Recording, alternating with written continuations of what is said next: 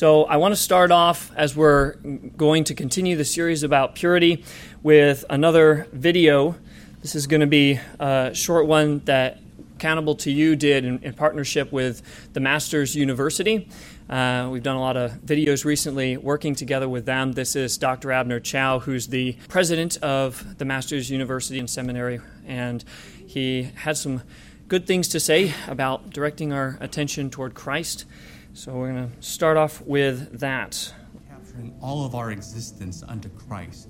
It demands that we analyze every component of our life to make sure that everything and every facet of what we do is for the deliberate worship and honor of our Savior who died for us. It's not enough that the end goals are honoring to Christ. We need the means to also honor Christ. It isn't enough in sanctification for us just to change our behavior. That's not good enough. The Bible wants us not just to be nice people, but people whose lives are in the imitation and direct and deliberate glory of Christ, to follow and worship Him, not just to be a nicer person. And it's for these reasons that I'm so enthusiastic to support Accountable to You, because Accountable to You has thought through the totality of capturing all things to Christ in the way that they present material in accountability to the discipler and the disciplee. They have been thoughtful to prevent someone from stumbling into sin. They have been thoughtful in modeling and making sure the program works in a way that facilitates not just behavioral change, but true sanctification of all those who are involved. What we want as believers is not just something that will modify our attitudes or our actions externally, but actually produce in us by the grace of God through the Holy Spirit worship and honor to the Lord Jesus Christ. And Accountable to You is that tool to help accomplish that means and that end. Well, that is what we're going to be talking about today. Not Accountable to You specifically, but about Christ and His work, His centrality in our life, and that we need to not just change ourselves on the outside, but be changed by Him. Starting off, I want to give, as I gave thanks to the Lord earlier, we're very grateful to have the book in hand. So the content that we've been working through in this series, you can pick that up on the back table. There's enough for everybody to get one of those. Or it takes one or two if there's somebody that you know that could benefit from it. We were just given lots of these out at the G3 conference and very encouraged how God is using this resource. Make sure that you avail yourselves of that. We're going to continue talking about the purity shield. We did an overview of how all these different pieces, the two types of accountability, being accountable to God and to one another, and then the three vital defenses: flee from sin, come to Christ, and share with others. And then we looked last week at flee from sin, the necessity of taking sin seriously and doing whatever it takes to remove it from our life. And then we're going to look today at come to Christ. Before we do that, let's open up in a word of prayer together. Father, please draw us near to You as You draw near to us, as we read in that opening scripture, as we seek to walk in purity before You. Stir up in us a greater love for You and for Your word. And Lord Jesus Christ, You are the one who gave Your life for us to set us free from sin and death. And in You are hidden all the riches of knowledge and wisdom and beauty and goodness. Would You increase our hunger and our thirst for You? We want to want You more. Would You do that work in us? Holy Spirit, unless You work mightily in us, our best efforts are worthless. Help us to put off our old self and put on the new self. May we be filled with the Spirit and bear the fruit of the Spirit, so that You, Lord, our triune God, may receive all the glory, as we pray in Your name. Amen.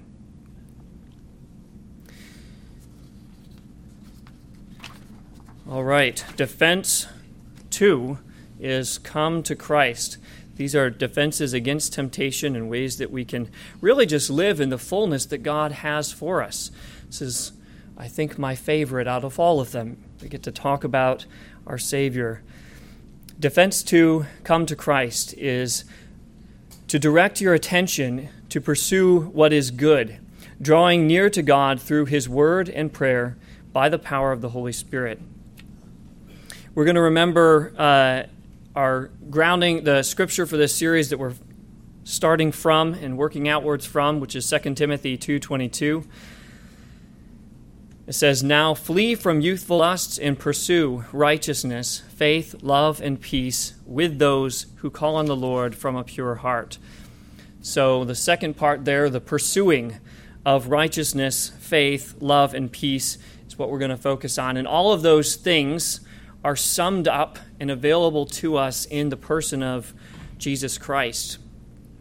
As we're looking at this scripture, I'm sure it's occurred to many of you, this is not just applicable to the topic specifically of sexual sin that we've been talking about, but this is across the board how we deal with any sin or idol in our life, that we need to be practicing these principles of fleeing from sin, putting off the sin, coming to Christ and putting on His righteousness, and doing so in the context of the church and with accountability with other believers. This is applicable in so many areas of our life, in so many of the temptations that we face. But we are going to continue to focus specifically on the area of pornography and sexual sin as such a need in our time as we seek to be pure before the Lord.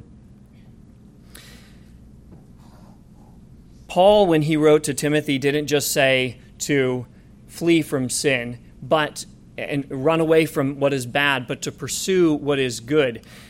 This is the principle that is throughout all Scripture, and the good is found in Christ. Christ Himself, who, as we looked at a couple weeks ago, said, "Come to me, all you who labor and are heavy laden, and I will give you rest." What a wonderful promise. Reminds me, and this whole topic of the quote, it's really the name of a sermon by Thomas Chalmers, which is "The Expulsive Power of a New Affection." The expulsive power of a new affection. And we need that instead of joyless self-denial, keeping ourselves in some sort of grim, serious state to fight against sin. Well, we do need to be serious, but we need a new affection that expels the old. Hating sin is not enough. We do need to see sin as God sees it, but we must love Christ. We must love Him. He is the source of all of those things that we saw we're supposed to pursue in 2 Timothy, of righteousness, faith, and love and peace. So, as an illustration for this, how do you get the air out of an empty glass? You might be able to guess because I'm holding something else. You get the air out of an empty glass by filling it with something else, not by trying harder or, attaching some sort of suction device to it. We want to do this carefully so I don't ruin my notes. But look at this, right? The air is removed because it's replaced with something else, something pure, with water. We want to be walking with Christ and have desire for Him, replace the desires for all sorts of other things in our life. We want to be filled with the Spirit and walking in the Spirit. This is important, and we're going to take a look at some of these scriptures here. This is important because everybody knows, whatever that you've wrestled with, that telling yourself to just say no doesn't work for very long. It'll work for a little while, maybe, but you reach a point when you need more than your own willpower. And the scientists are saying that willpower is like a muscle, and it runs out after a certain point, and a lot of us run out by 9 o'clock in the morning. But But willpower is not enough, and so fleeing from sin on our own is not enough. The Scripture says, and these are references from Ephesians and Galatians, it says to be filled with the Spirit in Ephesians 5:18, to be strengthened with power through His Spirit in Ephesians 3:16, to keep in step with the Spirit in Galatians 5:25. And the goal of all of this is Galatians 5:22, that we may bear the fruit of the Spirit. Having recognized the repulsiveness of sin, we need to pursue the goodness and beauty of Christ and turn our attention that way. The Bible calls this putting off and putting on. Let's look at Ephesians chapter 4, where we see this concept really clearly. Ephesians chapter 4, and we'll start in verse 17. Now I say this and testify in the Lord that you must no longer walk as the Gentiles do, in the futility of their minds. They are darkened in their understanding, alienated from the life of God because of the ignorance that is in them, due to the hardness of their heart. God save us from that. Verse 19, they have become callous and have given themselves up to sensuality, greedy to practice every kind of impurity. This is the natural state of man apart from God, apart from Christ and His work in us. But, verse 20, that is not the way that you learned Christ, assuming that you have heard about Him and were taught in Him, as the truth is in Jesus, to put off your old self, which belongs to your former manner of life and is corrupt through deceitful desires, and be renewed in the spirit of your minds, and to put on the new self, created after the likeness of God in true righteousness and holiness. Boy, that concept of put off and put on is also what aligns with the purity shield, what we're talking about, fleeing from sin and coming to Christ. And there's a third element there as well, as a bonus. I'll show you this. It aligns with the last part that we're going to talk about next week, which is, so we're supposed to put off the old self, we're supposed to put on the new self, and then it says in, let's see, verse 25, is that? Yes. Therefore, having put away falsehood, let each of you speak the truth with his neighbor, for we are members of one another. So we need to, and then if you saw in verse 22, the old manner of life is corrupt through deceitful desires. So what we want to do is to put away falsehood, verse 25, and speak the truth to one another. That's what we're going to be talking about in Share with Others next time, that we need to walk in honesty. We need to not be hiding and deceiving and covering over one area of our life. So anyway, that's all three of these principles are here. They're also in Colossians chapter 3, verses 9 and 10. It's a little bit different order. It starts off with do not lie to one another. As the basis, we need to be walking in honesty and truth, seeing that you have put off the old self with its practices, right? Fleeing from sin, and have put on the new self, which is renewed in knowledge after the image of its creator. And that's how when we come to Christ. So those three aspects, and in particular the putting off and putting on, are all throughout Scripture. That is, we talked about it actually last time, Hebrews 12, 1 and 2, that we are to lay aside every weight, the putting off, and the sin which clings so closely, and to run with endurance the race set before us, looking to Jesus, the putting on, the new, the founder and perfecter of our faith. And Romans, this is another one in there. I forgot, I didn't remove that slide. This is another, there's a lot of good verses of this. James 1:21 says, therefore put away all filthiness and rampant wickedness, and receive with meekness the implanted word, which is able to save your souls. And then Romans 13:12 12 and 13. I really like these verses, probably just the little boy in me that liked putting on armor. But the night is far gone, the day is at hand. So then let us cast off the works of darkness and put on the armor of light. Let us walk properly as in the daytime, not in orgies and drunkenness, not in sexual immorality and sensuality, not in quarreling and jealousy, but put on the Lord Jesus Christ and make no provision for the flesh to gratify its desires. So we are to put on the Lord Jesus Christ, to continue to embrace our new identity in Him, and to deny those old sinful passions. And in that process, our desires are transformed. The more we, as we read from the opening scripture in James, as we draw near to God, He will draw near to us. And the more we say no to temptation, the more we will be able to say no, the closer we are to God. So how do we come to Christ? The more we draw near to God, the easier it is to say no to temptation. We can come to Christ in a number of... There's a lot of different aspects we could talk about with this, but we're going to use the word come, just like last time we used the word flee. We're going to break this down into 4 different aspects that we need to be doing. We need to confess, obey, meditate, and enjoy. Confess, obey, meditate, and enjoy. So first, we need to confess.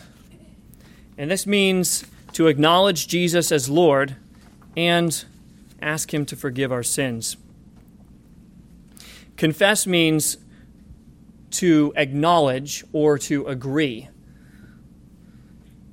We need 2 kinds of confession, and pictured here, acknowledging Christ as Lord and confessing our sins to Him. 2 different kinds of confession. First, we need to confess Jesus as Lord and Savior. Romans 10:9 says, if you confess with your mouth that Jesus is Lord, and believe in your heart that God raised Him from the dead, you will be saved. So as we come to Christ, we talked about fearing God last. That ought to drive us near to God as we see His just judgment of sin. We want to draw near to Him, if you're going to remember the circle, and wanting to be near God in the center of the circle of obedience. Well, what we need to be, this first C and the O as well, obey, are talking along those same lines, but directing us more and more toward that center of Christ. So we need to confess Jesus as Lord and Savior. Acts 4:12 says, there is salvation in no one else, for there's no other name under heaven given among men by which we must be saved. Christ alone. This is the biblical gospel. So as we come to Christ, that's where we start. We believe the biblical gospel, that we are all sinners. We are sinners by birth and by choice. And that God is perfectly just and righteous and holy. And our sin before Him deserves His just wrath. The wages of our sin is both physical and spiritual death and separation from God eternally. We can't do anything to save ourselves from this, but Christ has done all. Jesus, the Son of God, who was born as a man, He lived the perfect life that we could not, and He died the perfect sacrifice for our sin, atoning for that. Although He was innocent, He bore the wrath of God for us. This is what we sang about earlier. This is our great hope, the treasure in Christ that we have in the gospel. 3 days later, He rose from the dead. He defeated death. He defeated sin. And He has made a way for all of us who believe in Him to be saved from sin, receive the free gift of eternal life as we believe in Him. this is where we start, confessing Christ as Lord and as Savior. And then along with that, we have to confess our sins to God in the beginning and as we go on through the journey as Christians. Psalm 32:5 says, I acknowledged my sin to you, cover my iniquity. I said, I will confess my transgressions to the Lord, and you forgave the iniquity of my sin. Praise the Lord. This is the great hope that we have, the great promise that we have, even as 1 John 1:9 says, if we confess our sins, he is faithful and just to forgive us our sins and to cleanse us from all unrighteousness. So we ought not shy away from it. We ought not feel like, boy, I did this terrible thing. I'm going to have to wait at least a few days before I can come back to God again, before I can confess it to him. We have that is a lie from the devil to keep you away, a lie from our own flesh to keep us away from him. And instead, we ought to run to Christ. We ought to confess our sins. We ought to find the forgiveness that he has promised and to seek to walk close to him there. We need to keep on confessing our sins, just as we do in the beginning of our faith. We need to keep on repenting and believing. So, number one is C, confess. Now, we also are going to talk about the need to, if there is sexual sin and pornography, often it involves the hurt to somebody else, especially if you're married. And so there's a need to confess to others. And we're going to talk about our need to confess to others next time that we discuss the Defense 3, share with others. But the focus here is on confessing Christ as Lord and confessing our sin to him.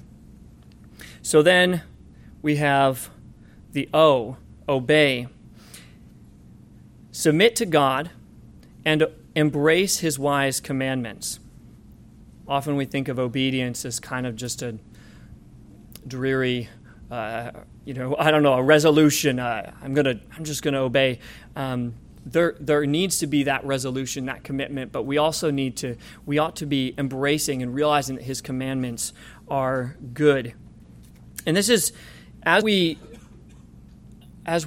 understand the gospel, as we come to Christ and see what he's done for us and bought us by his blood, we recognize that he is Lord not only of our heart, but of our body as well, and of our mind. God's claim on our life has practical implications.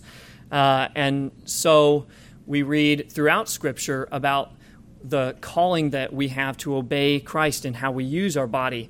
Romans chapter 6, verses 12 and 13 talks specifically about this.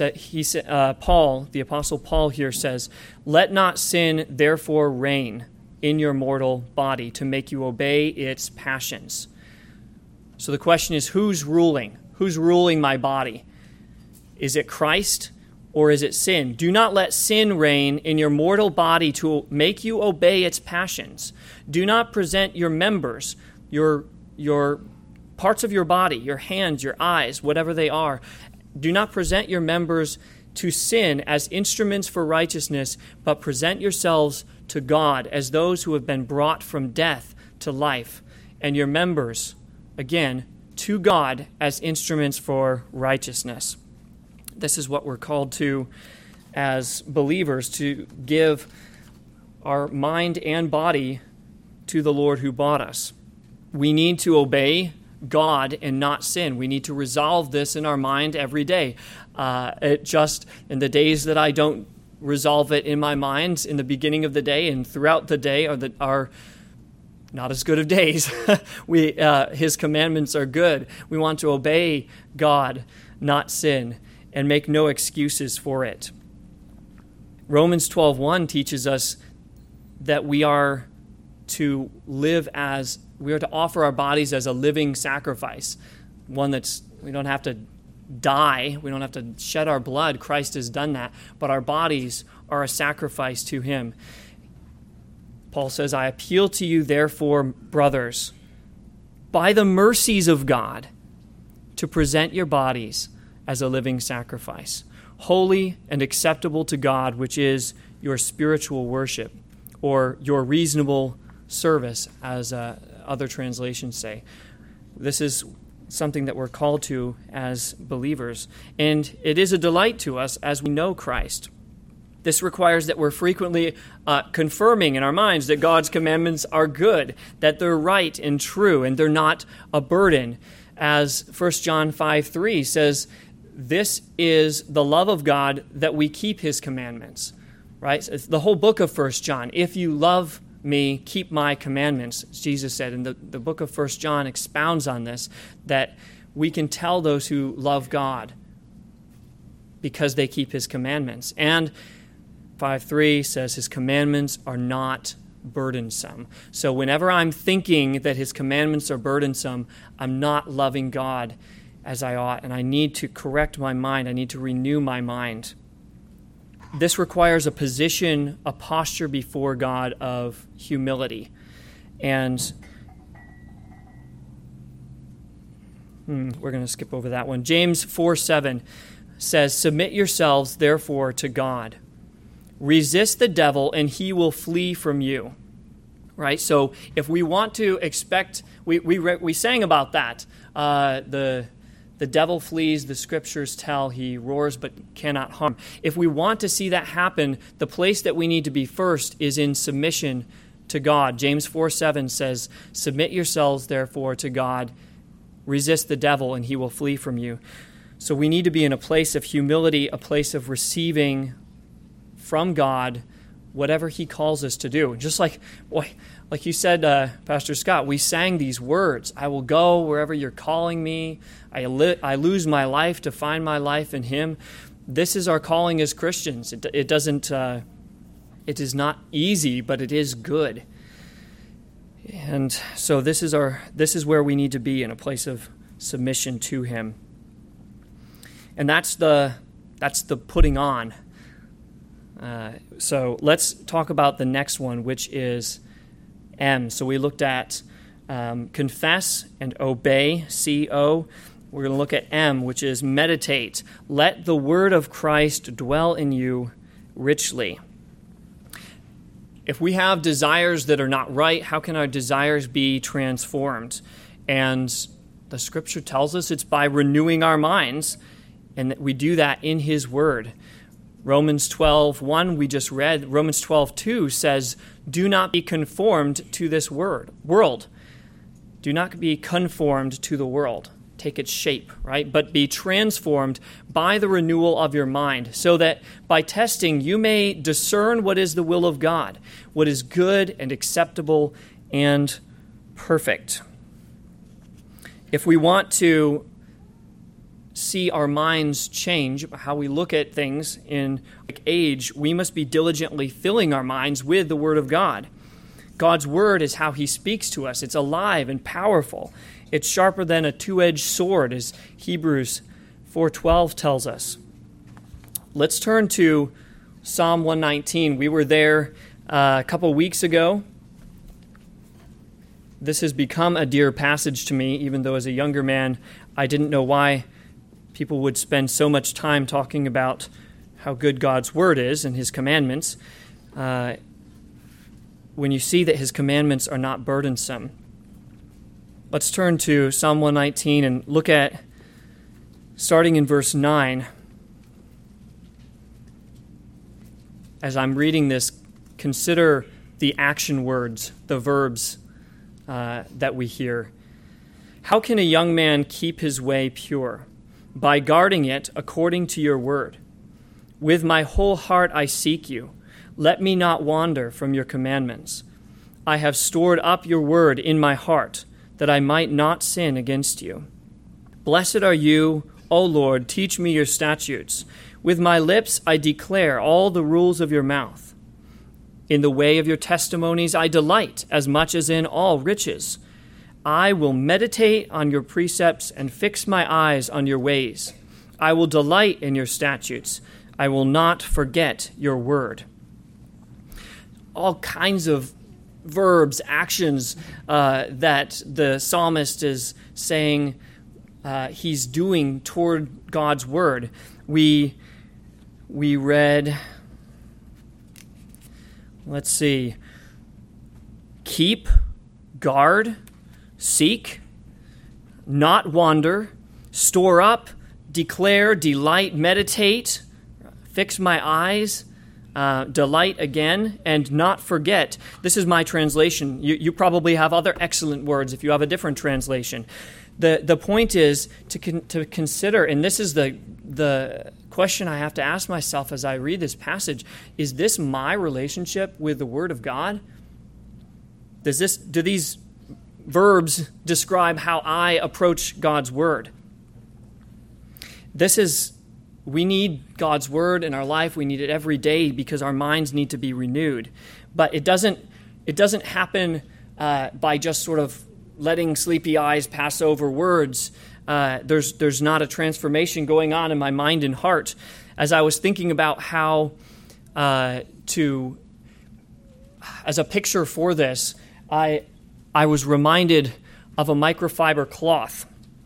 Has anybody ever tried to use a microfiber cloth? They're these strange polyester filaments. We use these for our milking the goats at home and cleaning them up. But we use them for other purposes too. But they're very, very difficult to get wet. You spray them and the water just sort of sits on the outside of it. It doesn't really soak in.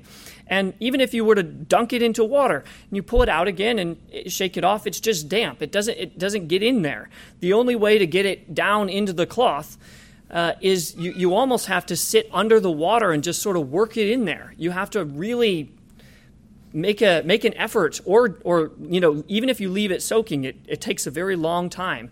So that needs to be our approach toward God's Word, like the microfiber cloth that just doesn't really grab it very quickly. And now sometimes if you already have the surface tension broken, it's right there and it soaks right in.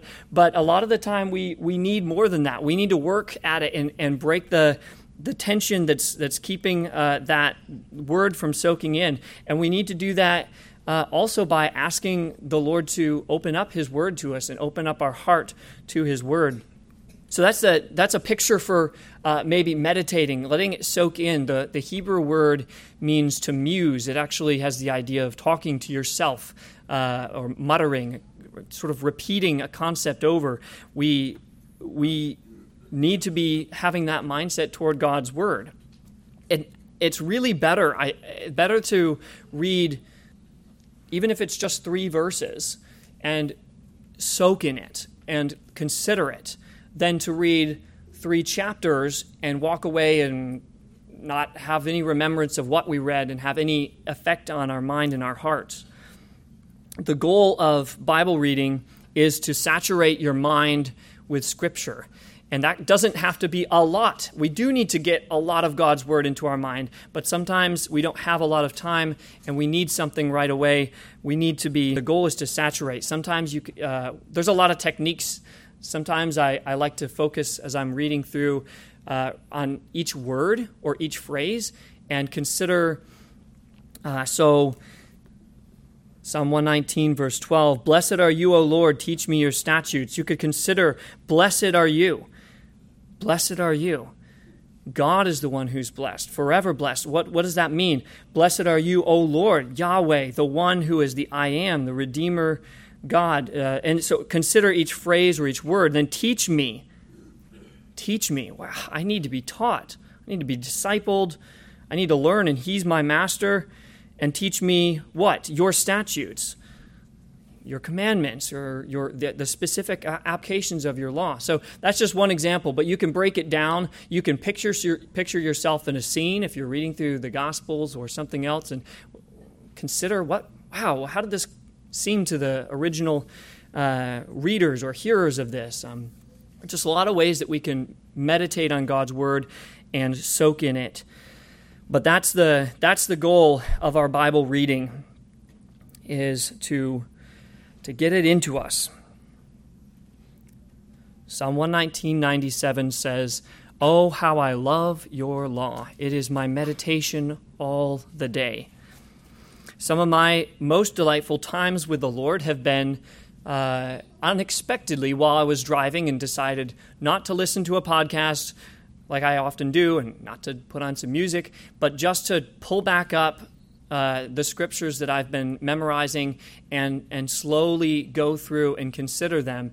And the Lord just showed me many times I've been surprised. Wow, He shows me, He meets me and teaches me things in that time from the words. But that requires, of course, that I'm putting them in there ahead of time, which is a practice that I'm working on being more diligent in. It's the meditation on God's Word when we don't have it right in front of us requires that we are memorizing God's Word as well. This is something that was essential to the Jewish people, even Jesus as a young Jewish boy, and all of his the folks at his time would have been trained to memorize huge sections of Scripture, and it would be in their mind to be able to call to attention.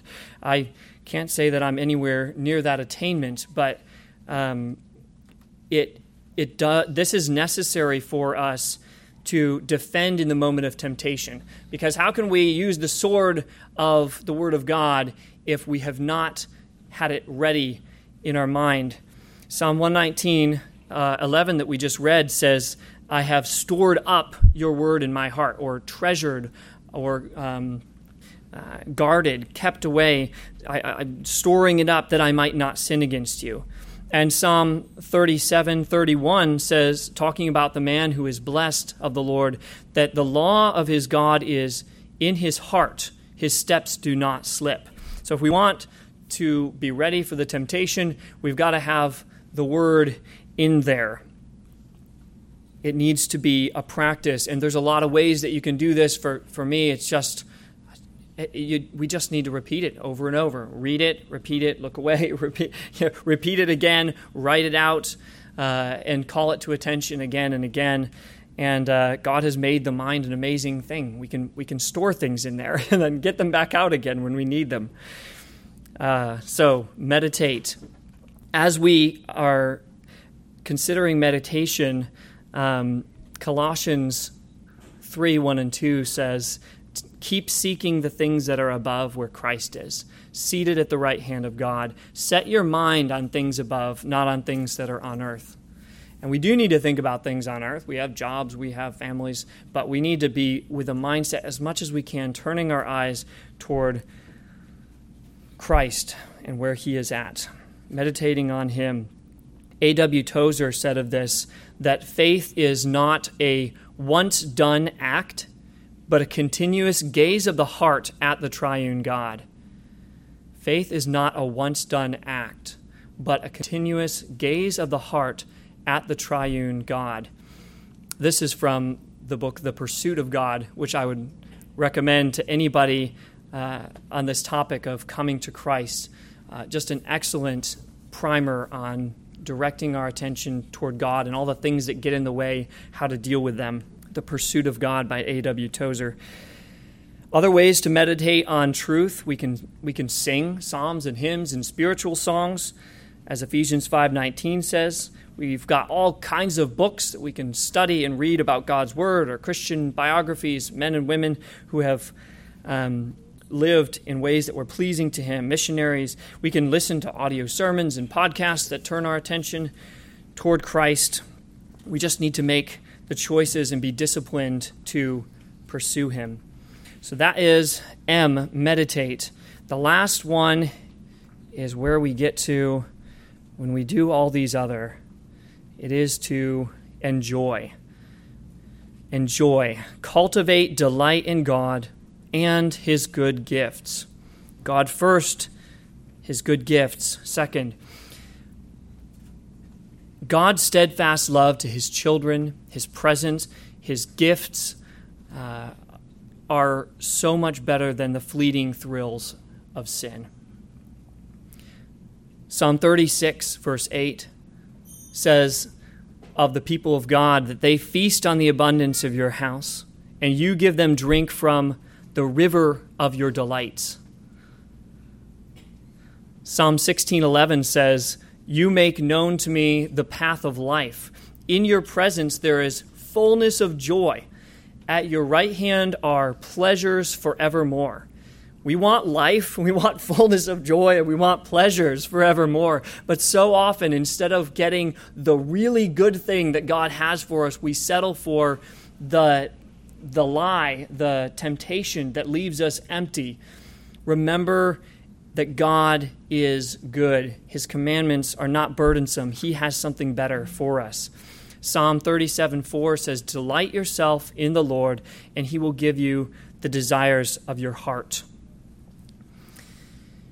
So we need to draw near to God. We need to come to Christ.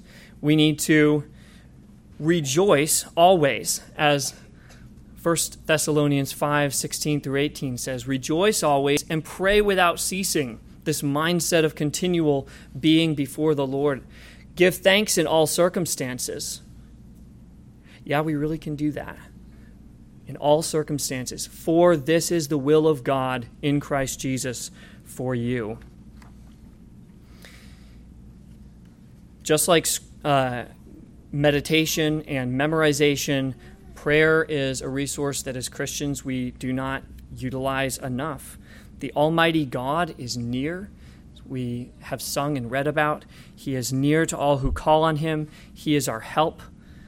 Psalm 145:18 says, "The Lord is near to all who call on him, to all those who call on him in truth." And Psalm 34:18 says, "God is our refuge and strength, a very present help in trouble." So one of the things that, as we're talking about coming to Christ, we need to ask him to change our desires. This isn't something we can just do by willpower. We need to ask him. We need to pray to him. And we need to then seek to dwell and meditate on the good things, the things that are right and true and beautiful. The things like Philippians 4:8 gives this fantastic list of. We should plead with God to give us a hatred of sin and a love for himself. And we need to, lastly, enjoy his good gifts. We want to not love the gift over the giver, but God things freely to enjoy. That's 1 Timothy 6:17. He gives us all, he richly supplies us with all things to enjoy. So we need to invest ourselves into good pursuits, God-honoring hobbies and work. We need to fill up our time with those things, or people in our life, the delight of good relationships, pursue those with friends and family.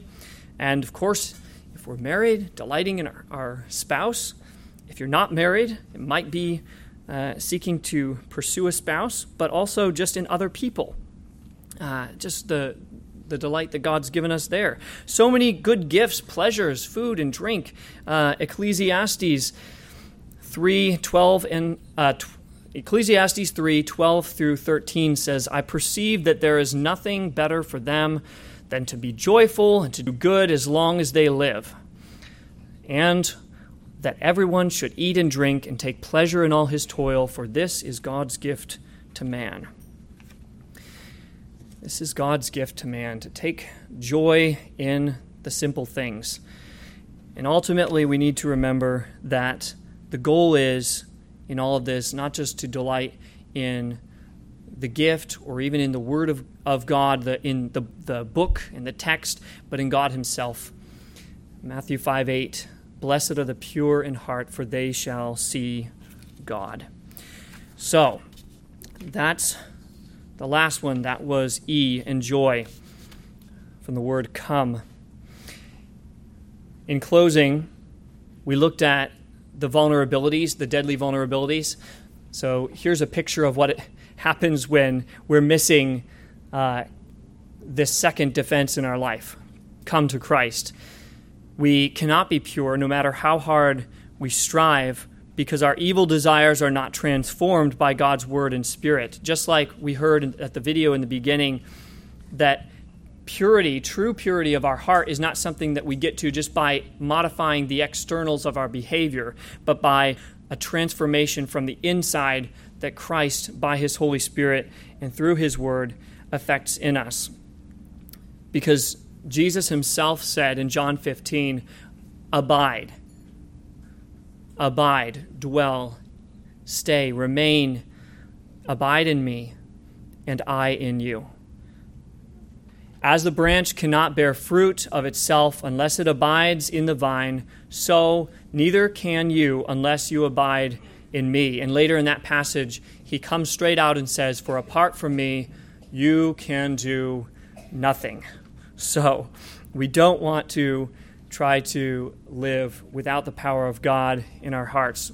To live in purity, we need to have all the aspects of the purity shield. We need to be fleeing from sin, coming to Christ, and sharing with others. We'll talk about the share with others next week, Lord willing. But don't forget to remember to pick up a copy of the book as you go out today. That's on the back table, Defending Purity in a Pornographic Age. Let's close in a word of prayer today. God our Father, you are good, and you have given us every good thing. You have made a way for us to come to you in the Lord Jesus Christ by your Spirit. You have given us your word. You have not left us alone. You draw near to us. I pray that you would take these words, use them in our hearts, change us, mold us more, conform us into the image of Jesus Christ, to whom be all the glory and honor forever. Amen.